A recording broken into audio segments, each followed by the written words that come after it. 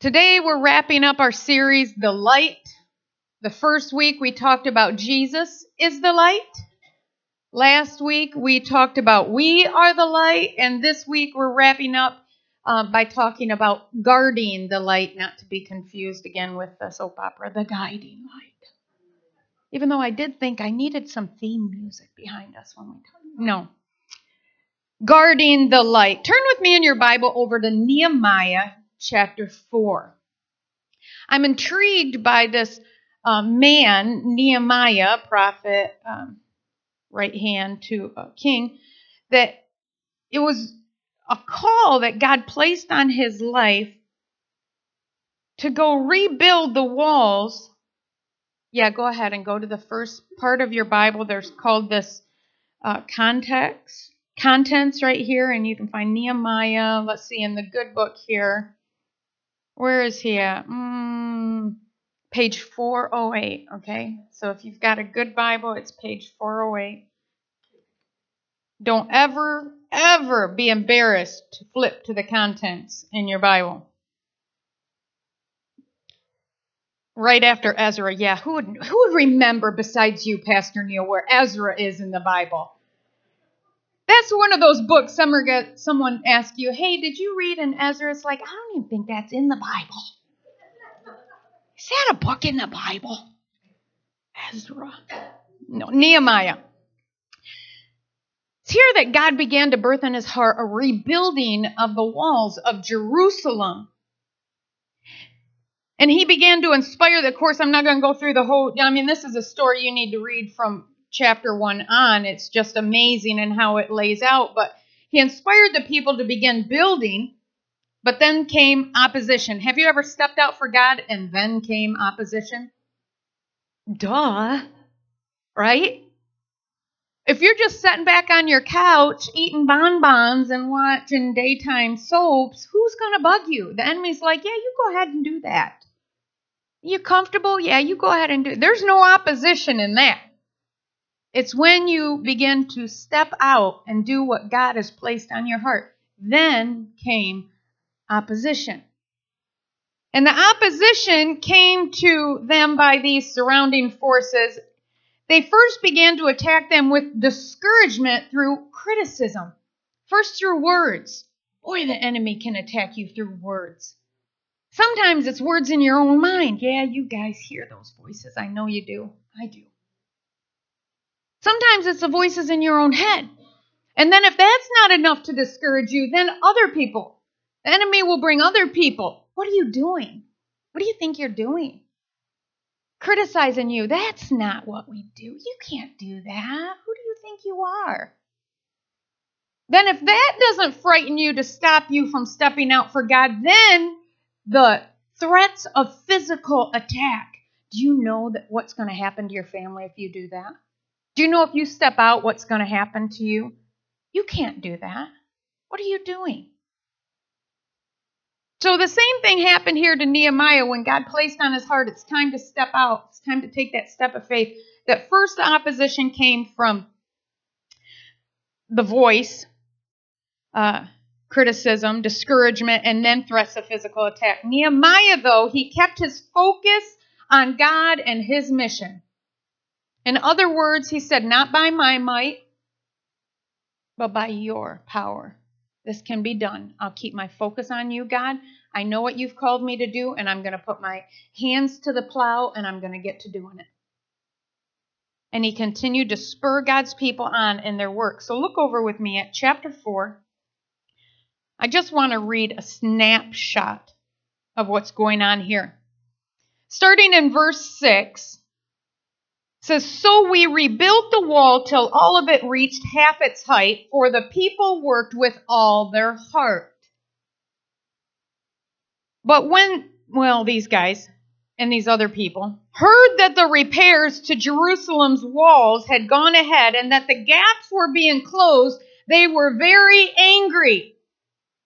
They all plotted together to come and fight against Jerusalem and stir up trouble against it. But we prayed to our God and posted a guard by day and night to meet this threat. Meanwhile, The people in Judah said, the strength of the laborers is given out, and there is so much rubble that we cannot rebuild the wall. Also our enemies said, before they know it or see us, we will be right there among them and will kill them and put an end to the work. Then Jews who lived near us came and told us 10 times over, wherever you turn, they will attack us. They were getting threats all over the place from people within their own camp. We can't do this. What are we doing? We can't continue to do this. You will feel like everybody in the world is against you when you begin to step out for God. Even the people that you thought you could lean on. Therefore, verse 13, I stationed some of the people behind the lowest points of the wall at the exposed places, posting them by their families with their swords and spears and bows. After I looked things over, I stood up and said to the nobles, the officials, and the rest of the people, don't be afraid of them. Remember the Lord who is great and awesome, and fight for your families, your sons and your daughters, your wives and your homes. He did a Mel Gibson without the mooning part. Come on, we can do that. Boy, you need some of those people in your life. Come on. Don't listen to them. When our enemies heard that we were aware of their plot and that God had frustrated it, we all returned to the wall, each to our own work. From that day on, half of my men did the work, while the other half were equipped with spears, shields, bows, and armor. The officers posted themselves behind all the people of Judah who were building the wall. Those who carried materials did their work with one hand and held a weapon in the other, and each one of the builders wore his sword at his side as he worked. But the man who sounded the trumpet stayed with me. Then I said to the nobles, the officials, and the rest of the people, the work is extensive and spread out, and we are widely separated from each other along the wall. Wherever you hear the sound of the trumpet, join us there, and our God will fight for us. But notice the picture, but we have to stand together, and God will fight for us. We have to put our sword on our side. We have to be doing the work, and we have to stand together. Then our God will fight for us. So we continued the work with half the men holding the spears from the first light of dawn till the stars came out. At that time I also said to the people, have every man and his helper stay inside Jerusalem at night, so they can serve us as guards by night and as workers by day. Neither I nor my brothers nor my men nor the guards with me took off their clothes. Each had his weapon, even when he went for water. They were prepared all the time. Be prepared in season and out of season. Have your sword with you. Be doing the work of the ministry. Stand with other believers and don't get discouraged, because then God will fight for us. I got to put that microphone down. I can't open this bottle of water with one hand. I'm so thirsty, Kurt. I'm like, I need a drink.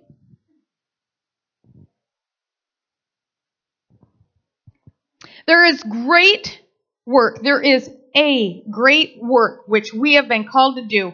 It's not one of luxury or laziness or complacency. It's a great work, and it's called guarding the light. I read this last week. Each believer whose heart has been set ablaze by the fire of God is like a lighthouse that shines for the welfare of those seeking spiritual shelter from the stormy turmoil of life in this temporal world. Boy, that's important. Don't forget, the things that you see are temporary. When all you feel is being attacked by this person or this thing, and every time I step out, this happens and that, it's just temporary. It's a blink in the eye of your heavenly Father. who has everything under control. And I have to remind myself of that. I mean, we've been praying earnestly for our oldest son. He wants a better job. He wants a different job. And he thought he found it. And we were praying, and thank you, Lord, that this is going to be it. And then he called me the other day and he said, well, I didn't get it. And I started to get discouraged. And I'm like, wait a minute. I say it. We believe that God is in control, don't we? We believe that he opens doors and shuts doors, don't we? We have to build ourselves up in our most holy faith. Remind ourselves what's true from what's feelings. And so I had to remind him. I had to remind myself. The fact is, God is in control. God has the perfect place for you. So obviously that wasn't it. Oh, okay. Hey, that's simple. Instead of wallowing around, oh, Lord, that was it. What did we do? What did I do wrong? Why didn't I get that? No, shake it off. Believe that this life that you see is under God's control. If you're a believer, you've got to believe that. He says the steps of a righteous man are ordered. He says, go and I'll be right behind you and telling you, hey, go left, go right. You can go this way. Okay, this is good. Oh, beep, beep, beep. Back up. Now go this way. Oh, okay. I have to remind ourselves, God's in control. It had nothing to do with my message. Anyway, allow me to read this to you. In the early days before modern improvements and technical aids, lighthouse keeping was a dangerous and difficult occupation. The light had to be maintained continuously for the safety of the ships. Many lighthouse keepers, their families, and their assistants lost their lives in the line of duty as hurricanes swept over the islands, and sometimes even poorly constructed towers would tumble down into the sea in severe winds. The stories of their devotion to their work and the safety of others is truly inspiring. Lives were at stake, and they refused to abandon their posts. History tells the story about a lighthouse keeper's wife, Maria Bray, who had to take over her husband's job when he could not return home because of a ferocious snowstorm that descended upon the Twin Lights of Thatcher's Island, Massachusetts. In 1864, Maria had to climb 156 steps to maintain the light in one tower and then trudge 300 yards, 3 football fields, through the howling winds and driving snow to repeat the same service in the other tower, another 156 steps in that tower, which she did for 3 days and nights. Like the lighthouse, our lights must beam continuously for the spiritual welfare of others, no matter how difficult it becomes to guard that light. That's your responsibility. That's my responsibility.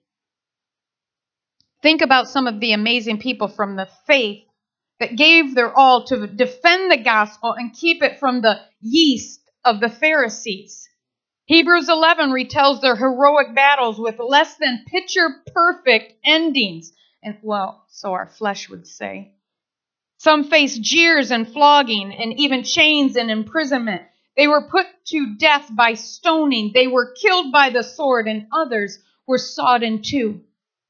The stories of the dedication of those lighthouses for Jesus challenges my complacency. But let's not just stop at the difficulties of guarding the light. Hebrews also retells the incredible victories won for those who stood strong in the face of opposition, who through faith conquered kingdoms, administered justice, gained what was promised, who shut the mouth of lions, raised the dead, quenched the fury of the flames, escaped the edge of the sword, whose weaknesses were turned to strength, and who became powerful in battle and overcame countless armies. There's not always difficulties. And sometimes, most of the time, the victories far outweigh the difficulties. We must guard the precious light of God's word, no matter how hard the storms of this life may batter us. When Jesus comes again, he will gather to himself all those lights of his that have shone so faithfully in service. These are the lighthouses that he recognizes in the darkness, that he will reward and restore to shine as glorious lights in his kingdom. So it's our duty, our responsibility to keep our light shining brightly for all to see. Lives are at stake, and we can't afford to abandon our posts. I remember, I don't know when it was, maybe 10, 12 years ago. It seemed like every time I turned around, there was another pastor, another leader that was taking time off. And ministry leaders were backing away. Oh, well, I've done my time. I just need some time to, myself. In other words, quitting here and quitting there. And I remember getting in an argument with God. It's not fair. This is hard work. How come you allow them to quit? I want to quit. It's hard. There is no other job. I've done a lot of jobs in my life. I've done a lot of jobs, and not one compares to the exhausting spiritual, emotional, and physical strain that's on a pastor or a ministry leader. Nothing compares to it. And I got so upset. God, how come you can allow other people to just step away? And yet when I even try to entertain that thought, I get arrested with the feeling that, how dare you? Was it not enough that I took those beatings on my back, that I put that crown of thorns on my head, that I hung on that cross, that I had those nails driven in my hands and my feet, that I stayed there until I drowned in my own blood and my lungs filled up with blood and gasp out, Father, forgive them? That you think the ministry's too hard? And I'd fall to my knees, oh, forgive me, God, I'm so sorry, you're right. Why do I think that it's going to be some luxurious thing? That ministries and, oh, carry me on your shoulders, woohoo, all hail, here we come. No. It's about servanthood. It's about dying to self. It's about giving all for all. It's not about us and what we can get and what we can gain and what will come our way so our life is happy. I can't find that anywhere in the scripture. It's so that we pick up our cross, die to self, shine our light, fight with all our strength for his name's sake, so others can walk across us to him. It has nothing to do with, I want to live a happy, peaceful life. Good luck with that. I don't see that anywhere in here where that's the mission of his church. It's a great work, but guarding the light is a responsibility. It's our duty, and we're called to not abandon our post. But let me remind you, like Nehemiah just showed us, we're not alone. And God will fight for us. But there's conditions. That we step out, we do the work, we carry the sword, we do the work, and we stand beside each other. Then he said when the enemy attacks, don't worry, stand together, keep doing your work. I'll fight this one for you. I got this. Hebrews 10, 32 and 39 through 39 says, remember those earlier days after you had received the light, when you endured in a great conflict full of suffering. Sometimes you were publicly exposed to insult and persecution. At other times, you stood side by side with those who were so treated. You suffered along with those in prison and joyfully accepted the confiscation of your property because you knew that you yourselves had a better and lasting possession. So do not throw away your confidence. It will be richly rewarded. Verse 36. You need to persevere so that when you have done the will of God, you will receive what he has promised. For, quote, in just a little while, he who is coming will come and will not delay. And my righteous one will live by faith. And I take no pleasure in the one who shrinks back. But we do not belong to those who shrink back and are destroyed, but to those who have faith and are saved. So when you feel like this is getting tough, maybe I need to just back away. Maybe I need to sit down. Maybe I just need to take time for myself. You better make sure that you have a conversation with God that says, I can shrink back. See how that one goes. I just need time to retreat. I can't stand that word. It had all the great implications of a time to refresh and rejuvenate, but retreat should not be in our vocabulary. We are advancing. We are not among those who will shrink back. And actually, the Bible says that we're supposed to spur one another along. Spur! We raised horses. That's not a pleasant task. Well, it is for the one sitting on the horse. It doesn't feel good being the one that's under the spur. Spur one along. Just in case you don't know, spurs are those nice pokey things on the back of the cowboy boots that clink when they walk. But they're not for decoration. They're actually to spur that horse along.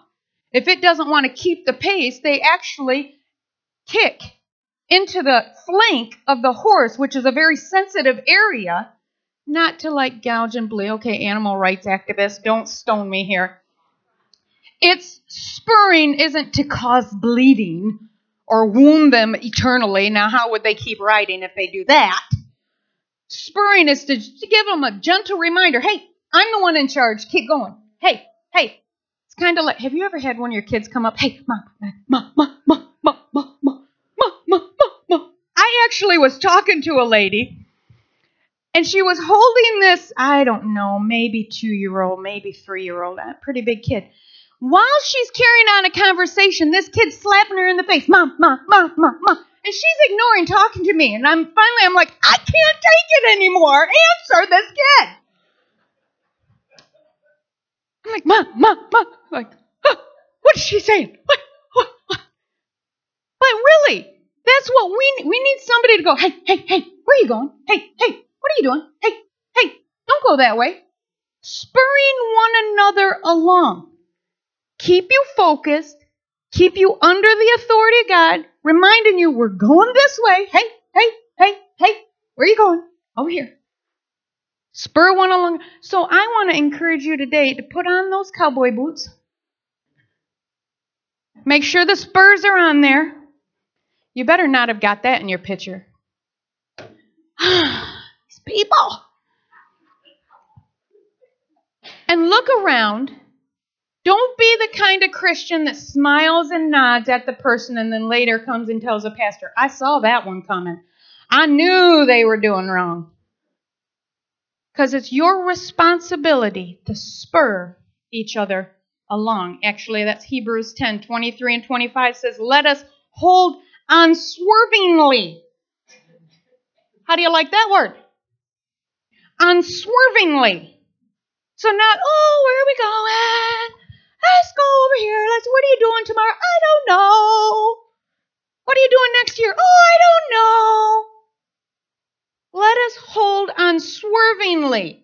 That means a determined focus to the hope we profess, for he who promised is faithful. Let us consider how we may spur one another on toward love and good deeds, not giving up meeting together, as most are in the habit of doing, he says, but encouraging one another, and all the more as you see the day approaching. It really is easy to stay home on Sundays and sleep in. Do you think I like getting up? I like to sleep. Do you think I like getting up early to spend time with God? No. I don't like, my flesh don't like it. But spur one another on. Help each other.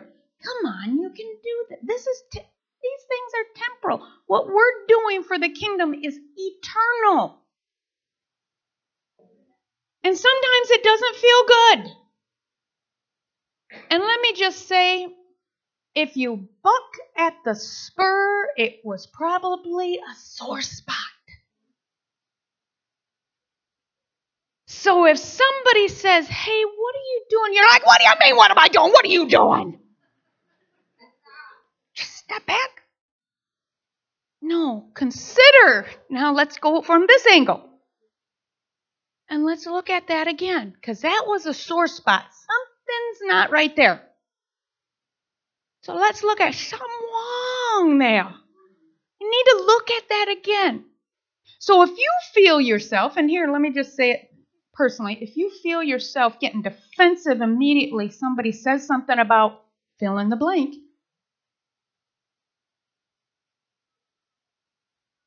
might be a sore spot. But that's okay. Jesus can heal all. He heals all. All right, here it is. Guarding the light. Your responsibility as a believer is to guard the word of God, which is the light of Christ. And I want to tell you, there's 5 things that you need to do to guard the light. 5 things, Jacob. You got that, buddy? You writing that down? 5 things. 5 things. You ever miss anything during the message and you didn't get that in your notes? Just ask Jacob, because he has them all written down for you.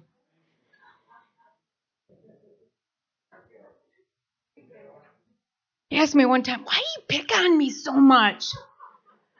Because you're this close from being a man, Jacob. That means I only have this much more time to get everything I can into you, buddy. So we're working overtime on you. All right, here's these 5 things. First thing, receiving and obeying the light. Receiving the light and obeying the light is just one. Receiving it, obeying it. Which talks about, number 1, the first time, salvation. When you receive the light. When you ask for Jesus, come into my darkness, come into my life. I want to make you leader and Lord of my life. That's receiving the light. But then it's talking about a continued walk. That every day when you pick up the Word of God, that you are receiving a brighter light, more knowledge, more wisdom. And you need to not just be hearers, but be doers, receiving and obeying. James 1:22 says, do not merely listen to the word and so deceive yourselves. When you just listen to it, you're deceiving yourselves. Do what it says. Second thing, hide it in your heart. Hide it in your heart. Get the word in your heart. Write it, know it, and then know it some more.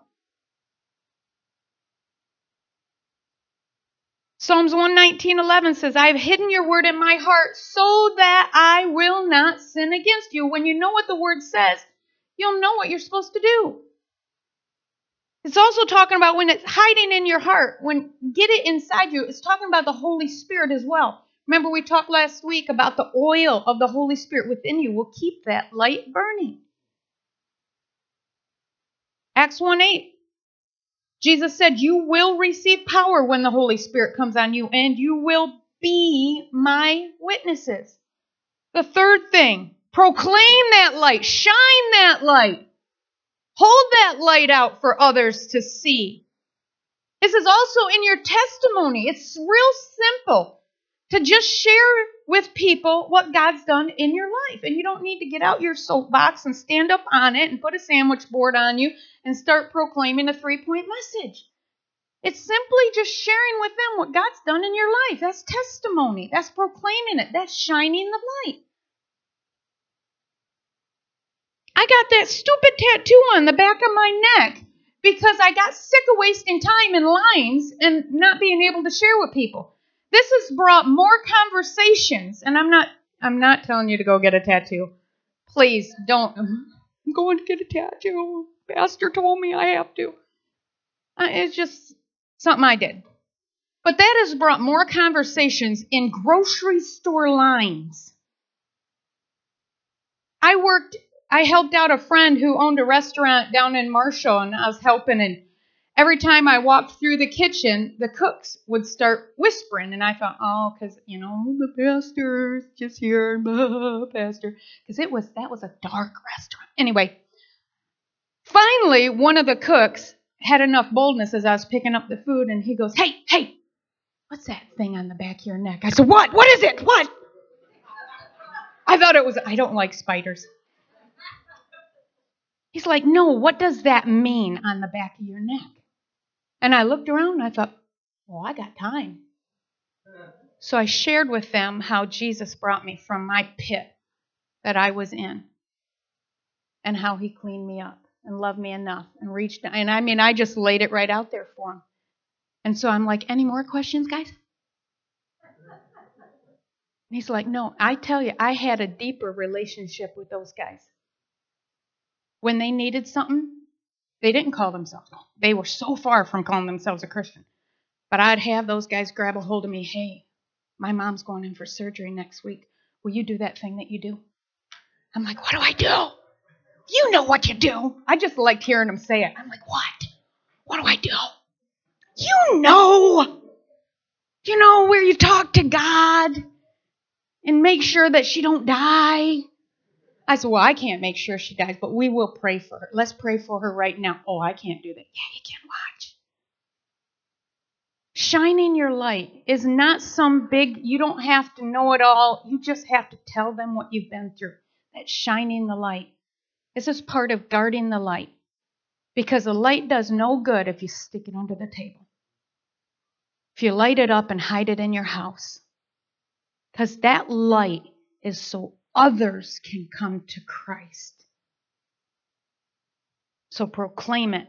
Matthew 5:14 through 16 says, you are the light of the world. We shared this last week. You're getting this, right? A town built on a hill cannot be hidden. Neither do people light a lamp and put it under a bowl. Instead, they put it on its stand, and it gives light to everyone. In the same way, let your light shine before others, that they may see your good deeds and glorify your Father in heaven. And let me just paraphrase. Here's Brenda version of that. Not good deeds like, oh, you're so good, but just what God's done in your life. That's it. And I always throw in that I am not perfect. I am by no means attained the goodness of God. This side of heaven, I don't think any man will. I said, but I hope to strive for and earnestly seek a relationship with my Savior that I can say to anyone, follow me as I follow him. And we'll get there together. Where did I just go? I just lost my message. Oh, there she is. So receiving and obeying it, hiding it in your heart, proclaiming it. The fourth one is defending it. You guard against anything or anyone that would try to extinguish or diminish even the light within you. Think about it. If you have a little candle and it's burning, what do? Do you just walk around? No, what do? That's right. You guard it. You put, because you don't want anything to it out, right? Shall we sing again? Do you want to do that? Kirk is like, yeah, do it, Brenda. He loves seeing me embarrass myself, right? You defend it. You defend it. And now I am not one. I do not like arguing over the word. I have no place in my heart at all. Nothing within me wants to argue the word. I'll share with you my testimony. I'll share with you what I can read in context from the word. I can share with you what I've learned through my Bible studies that line up with this word. But I will in no way argue God's word. I don't, again, personal preference. I don't think it's necessary. You share the word. God says you sow the seed, and He'll take care of the rest. If somebody starts, if they start getting out, if they want to talk and look up, and that's one thing. But if they start getting all defensive about it and argumentative about it, I'm done. So, that's okay. Because what's the scripture that says if they don't agree, if they don't understand yet? What was that? Yeah, God says that's okay. Don't worry. He'll make them understand that later. Whether this side of heaven or on your knees before the throne, we're all going to come to the full truth. So no need to get all worked up about it. But anyway, what I'm talking about defending it is guarding people from trying to blow out your light, from extinguishing your light from what you know. So, if somebody says, I don't believe that in the Bible, let me just tell you my testimony, what God's done in my life. Who can argue what has happened? If Missy stood up and I asked her, Missy, what did you do yesterday? And she told me, I milked a goat. Whatever. I did this, I did that. And I could, no, you didn't. She'd go, yeah, I did. No, you prove it. Nobody was at home, but I have milk in my refrigerator. You're a lie. I don't believe that. They can't, come on. You can't argue somebody's testimony. You can't argue what God has done in them. I remember I was young and I fell off a horse. He shattered my elbow, 1,000 pieces. And actually when they went, and I remember sitting in there and they said, she's never going to have full use of her arm again. We're going to have to put pins in her. She's going to have to go through physical therapy. I think maybe I was 8, 9, maybe 10 years. I think I was in 4th grade. Yeah, I was in 4th grade because we lived in Olivet.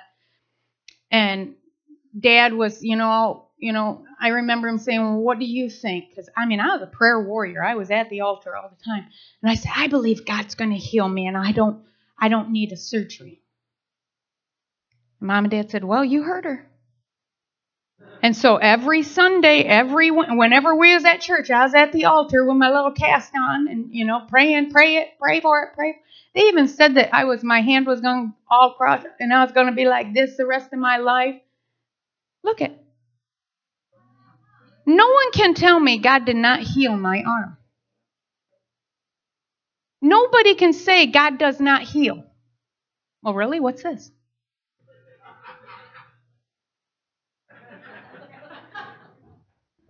I even got the little bat wing going.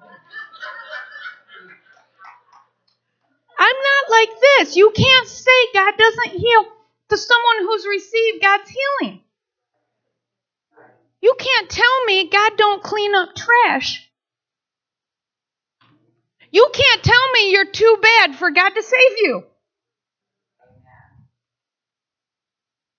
There is no arguments there. What happens, diminishing the light, somebody trying to extinguish your light, is when they start arguing over doctrine. 50 million rules. What's right? What's wrong? Can I ask a wife and a husband what's right and what's wrong in their relationship is going to be what's right and what's wrong in somebody else's relationship? There's going to be some biggies, hopefully. There's going to be some biggies that are like duh statements. You can't sleep with somebody else. But there are some things that we're learning, even in our group, through 5 love languages, that some couples, grow on and get encouraged by. The other couples are like, that means nothing to us. Acts of service, nothing to me. I'd rather sit on the couch and leave the house dirty, and that's something to me. So what I'm telling you is your testimony, when you're defending it, don't get caught up in the arguing over it. Just tell them what's for my life. This is what God's speaking to me right now. And you defend that. You defend that. Nobody can tell you what you didn't do yesterday, right, Missy? Right. Defend that. Jude 1:3 says, 1:3, there's only one chapter in Jude. Says, dear friends, although I was very eager to write to you about the salvation we share, I felt compelled to write and urge you to contend for the faith. Easy for you to say. To contend for the faith that was once for all entrusted to God's holy people. Contend for the faith. Matthew Henry says that this faith is delivered by God. It's His word, and it's neither negotiable nor changeable. It's black and white. And then the 5th thing is demonstrating its power in the Holy Spirit. Demonstrating the power of this light through the Holy Spirit. That will spark the light in other people's. Miracles are for who? The unbelievers. I mean, God wants to heal all. But it's supposed to spark the light in the unbelievers, saying, what is going on? What is going on? And there's even what I heard, Catherine Coleman. I just finished reading a book by Catherine Coleman. And she said sometimes God does mercy healings, which is not even to somebody who has the faith to believe for it. He just pours His healing on them and they walk up. She said, I've had people walk up to me and say, what is this? What just happened to me? I walked in and I had a limp. Now I don't have a limp anymore. What is this? They didn't even know what the healing was. They just heard people were doing something in this one big auditorium. You need to go check it out. Something going on. It's demonstrating the power of that light. You allow the light in you to spark the light in others. 1 Corinthians 2:4-5 says, my message and my preaching were not with wise and persuasive words, and I'm so glad you know that about me. But I believe that this ministry and this pulpit will be a place that demonstrates the Spirit's power so that your faith might not rest on human wisdom, but on God's power. That it's not who prays for you, it's not who preached, it's God, period. Holy Spirit's power. So let me encourage you to take precautions when guarding the light. And I wanted these things up here for a reason, so that throughout this year, that you'll look at it and you'll be reminded that stuff like this breaking wall that's on the side here, why do we put up walls? Why do we put up fences? To protect us. Why are there guardrails around the roads in certain spots? Thank you. So smart. It's to remember who stays in and who stays on that side. Keep good in, keep bad out. That these walls should remind you that you need to set up or rebuild the walls in your own life. That in my house, we will not allow this to come in. That in my house, and I'm saying this for you and me, we won't allow this to happen inside our house. Our house is going to be a place of peace, of rest, of God's mercy, lifting the Lord's name up. That we establish margin in our life. Do you know what happened? Elijah went from confronting all those false prophets to running from one little old lady. Why? Simply tired. Just got tired. When you set up margin in your life, these fences in your life that keep good in, keep bad out, It's setting up margin. You need a time to rest. You need a time, downtime. You need a place to restore, refresh. You can't imagine going from Sunday to Sunday and never praying or reading the Word on your own. You're going to be running from all the little old ladies. Or just one. It's going to scare you. You have to build margin in your life. You have to put up guardrails in your life to keep you from getting too close to the edge. These breaking walls should be able to remind you that, oh yeah, when I'm guarding the light, there's a precaution I need to take in building walls in my life, setting up guardrails. The anchor here that you see should remind you that all your hope, all your trust should be anchored to Christ. If He didn't say it, if it don't line up with His word, if my feelings seem to say something different,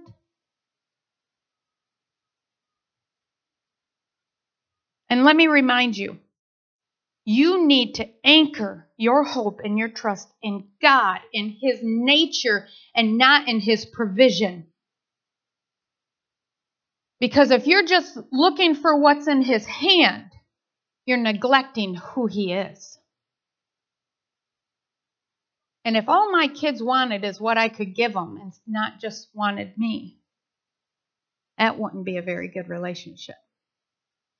So all your hope, all your trust needs to be in His nature, not just His provision. So you might not see it. Does that mean it's not true? You have to choose fact over feelings. Like I said earlier, you need to build yourself up in your most holy faith. Did God say? Yes. Then He will. That's all I need to know. But I don't see it. I don't feel it. It doesn't change the fact. Did God say He will do this? Then He will do that, whether I see it in my time or not. He will. My hope, my trust needs to be anchored on that, on facts, not feelings. The lighthouse should remind us that we need to keep our focus on Jesus. When we're out there in the sea and when we're shining our light and rescuing those out to sea, we need to be able to see the harbor and know at any time there's Jesus. That's where I'm heading back to. Come on, follow me. We're going this way. We can do this.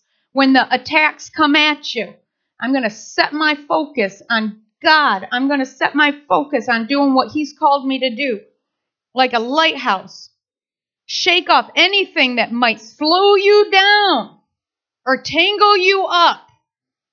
Because you cannot swim when you have more than what's necessary on. What's going to happen to you?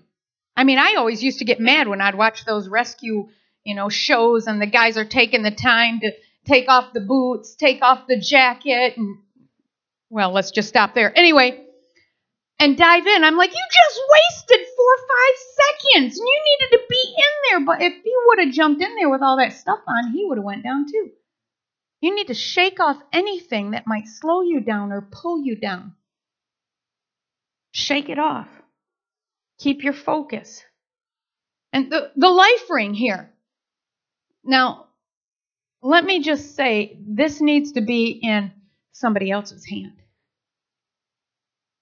You need to make sure you set up an accountability friendship with somebody, guys with guys, girls with girls. That should be a duh statement too.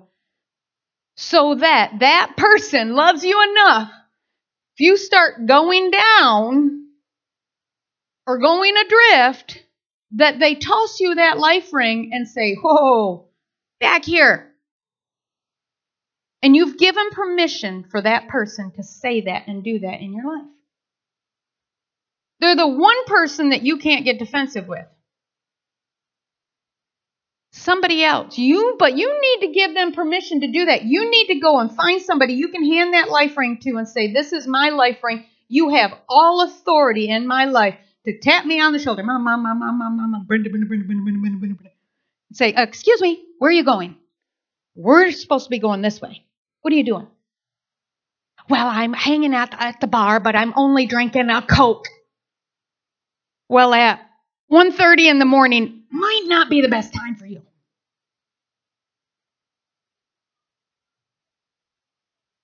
Permission. Here's my life ring. If you see that I'm starting to drift away, that person, those accountability people, will have permission to throw you the life ring, get you out of dangerous situations that you might have gotten yourself into unknowingly. Let's just put it all out there. Here it is, Titus 2:11 through 14. For the grace of God has appeared that offers salvation to all people. It teaches us to say no to ungodliness and worldly passions, and to live self-controlled, upright, and godly lives in this present age, while we wait for the blessed hope, the appearing of the glory of our great God and Savior Jesus Christ, who gave himself for us to redeem us from all wickedness and to purify for himself a people that are his very own, eager to do what is good. I hear people always say, well, I just can't not do this. I just can't say no to this. Really? Because the Bible says it teaches us. God teaches us to say no to ungodliness and worldly passions, and to be able to live self-controlled, upright, and godly lives. So do I go by my feelings or the fact? This is a fact. God does teach us to say no. So there it was. There's the 5. There's the precautions. Here it is. Concluding remarks. And I promise this was going to be a short message. Really, I kept thinking, wow, we're going to get through this message in like 20 minutes. It's only been 22. Don't look at your watch. Concluding remarks. You cannot substitute your responsibility with your resources. You cannot substitute your responsibility with your resources. You also can't separate your resources from your responsibility. Over the years, I've heard people say, well, some people go and some people send. That's not true.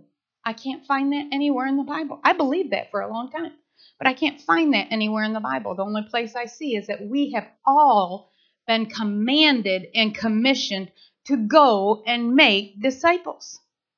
Doesn't say, now some of you I'm commanding to go and make disciples, and some of you I'm commanding to just sit there in the church, in the pew, and just send the other ones. I didn't find that. Pastor Neil, did you find that somewhere? You cannot separate. You cannot substitute your responsibility with your resources. But you also can't separate your resources from your responsibility. You can't say, well, I'm going to donate my time to the church once a week, helping Pastor Denny with youth, so that's my tithe.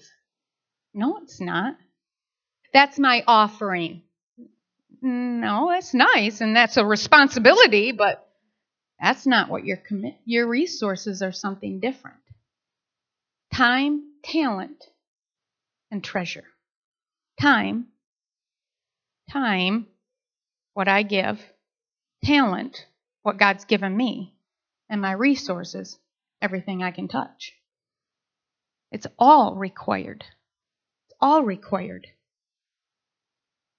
Dennis Waitley said there are 2 primary choices in life: to accept conditions as they exist or accept the responsibility for changing them. So, que sera, sera, or don't think so. I'm going to do something about this. And you control how bright your lamp is. Only you. You control how bright your lamp is. Hudson Taylor, the great missionary to China, said, "He is most holy who has most of Christ within." Abiding, not striving or struggling. It's not a striving to have faith, not a struggle to increase your faith, not a struggle at all, but a looking to the faithful one, looking to Jesus is all we need. You control how bright your light is. And when the darkness seems to push in on you, focus on building a brighter light, but not as one who's fighting the air, trying to, oh, come on, burn brighter. It's like, well, there's Jesus, and he's got quite the flame going, so if I just bring my little candle closer to him, I'll get that burning a little bit brighter. I'll go back out again. Oh, it's starting to wear. I'm going back again. So when you see that your light is starting to diminish, don't work on trying to make your little light look better. Focus on getting closer to God, and he'll blow on that. He'll fan that flame. So here it is. As we close, Amy, if you can come back up. There's 3 things I want to pray for tonight. Today. Why do I keep saying tonight? I'm so tired. Anyway.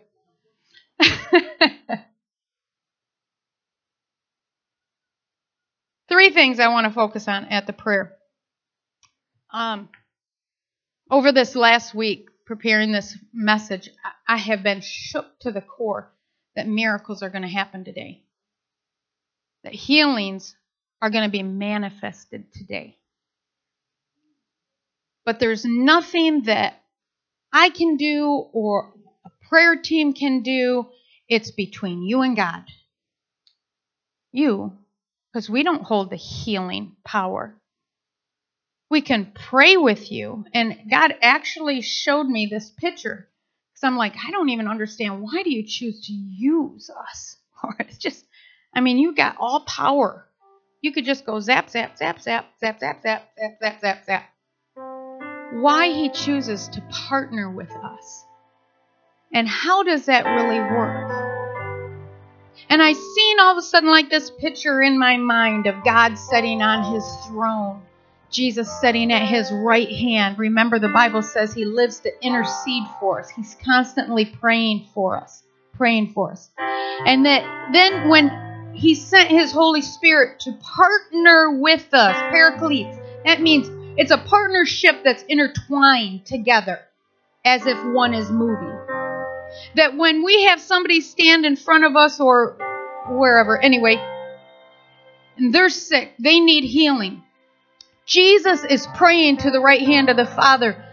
I did everything. I took every stripe on my back. I already purchased their healing. They are healed. And when I or anyone else or even you stand up, open up your hands and say, in the name of Jesus, it's as if the Holy Spirit sends this electrical current through you to the heavenly throne room of God and seals it. It's done that fast. It's boom, boom, boom. But we're the one that has to turn that light switch on or leave it off. Well, I don't feel healed. Well, God, I know you can heal other people, but I don't know about me. I've suffered with this one for so long, God, I don't know. We haven't even opened up the current. We've got to build ourselves up in our most holy faith. We got to believe fact versus feelings and say yes. And the minute we do that, it's that electrical shock that runs through us to him that seals it in the name of Jesus. And let me just do that. As we're closing, I want to build your faith up. And this is what you need to do. Every time you're wanting to believe God for something, start speaking the facts. Start speaking his word to build yourself up in your most holy faith. Ask yourself, do you believe Jesus is God's son? Yeah. Do you believe what God says is true? Do you believe if God says he will do something that he is faithful to do it? Is he capable of doing it? Do you believe that Jesus healed all that came to him sick or suffering? Do you believe the words that Jesus spoke? Greater miracles will you do. Do you believe God is strong enough and powerful enough to heal you of your sickness or to set you free from your bondage today? Do you believe that? For you, do you believe that? Isaiah 53:5 says, He was crushed for our iniquities, pierced for our transgressions. The punishment that brought us peace was on Him, and by His wounds we are or have been. It was already done. We have been healed. Jesus went through all the towns and villages, according to Matthew 9:35, teaching, proclaiming, and healing every disease and sickness. Matthew 10:1 says, Jesus called His 12 disciples to Him, gave them authority to drive out impure spirits and to heal every disease and sickness. Not some, every. And in John 14:12, like I just quoted earlier, Jesus said, whoever believes in me will do the works I have been doing, and they will do even greater things than these, because I am now going to my Father. He said, I've given you my name. Here's the Holy Spirit. I'm right here by my Father. When the three of us connect together with you, you will see greater works than even I did. So with every head bowed, every eye closed,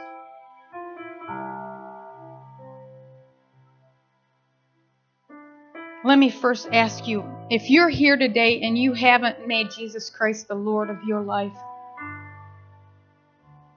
you need to receive that light for the first time. Or maybe you just kind of let your light just burn out. And it's time for you to come back home. Just slip up your hand with nobody looking around, and I want to pray for you right where you're at. Yeah, I see your hands. I see your hands. Yep, today's your day. All you need to do is make a commitment in your heart between you and God. It's not something that you just say, but it's something that you are from the inside out. God, be the leader and Lord of my life. Forgive me for all my sins. And today I commit to you all my heart, mind, soul, and strength, God. You, Lord. You, Lord. I will love, I will serve, and I will proclaim your name, Lord, as my Savior.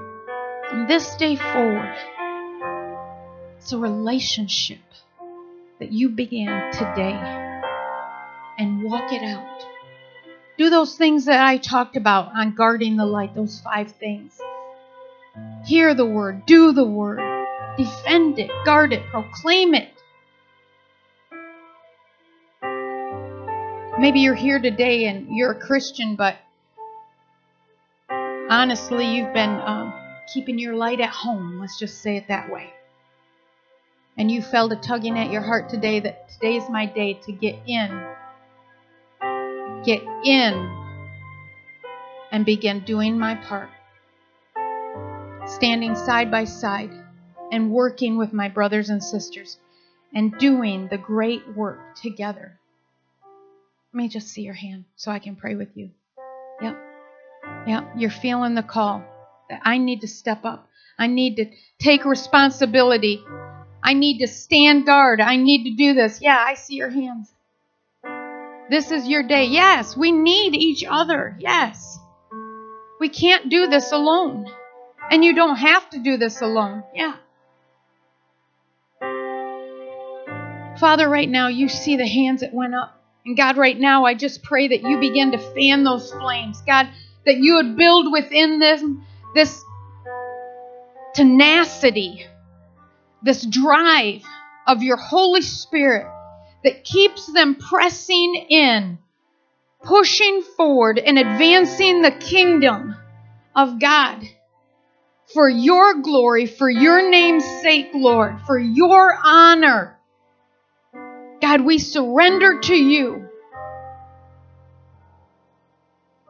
to be all you've created us to be, all you've commissioned us to be, to take up our responsibility and fulfill the great commission you've commanded us to go and make disciples.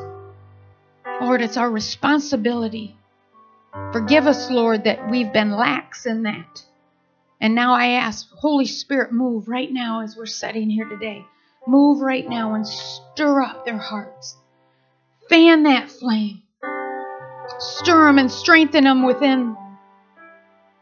Oh, Lord, move, move, move. Move, move, move.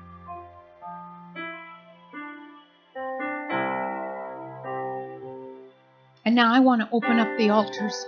One, if you made a commitment to Jesus for the first time or recommitted today, come up to the altar and confirm it, proclaim it. Tell somebody about it. Get plugged in. But I want everybody to stand up right where you're at. We're not closing the service. We're beginning the altar time. And you need to be a part of this. If for no reason than just to see God move, you want to stay. You'll want to stay. Right now, God, I know you've been calling, you've been telling me and other people that you're wanting to move. You want to move. You want to heal. God, right now we just build ourselves up in the faith. You are the healer. You are our God. You are the one that has purchased everything we need. Lord, it doesn't matter how long we've been struggling with this. It doesn't matter how far we've fallen. But God, you are in 1 second able to and willing to heal us, set us free, break this bond that's been holding us back. These chains will come off today. Healing will be manifested today. We'll see it with our eyes because not of anything we've done, but because we've simply surrendered to you. Jesus, you're sitting right there at the right hand of the Father, praying for us, getting excited. I can feel heaven getting excited. Angels being stirred in ministry, ready to touch. Holy Spirit, you're eager, anticipating. Openness. Openness. That's all we have to do is just receive. God is big enough. Jesus did heal all, and he gave us all authority to lay hands on the sick, and they will be healed.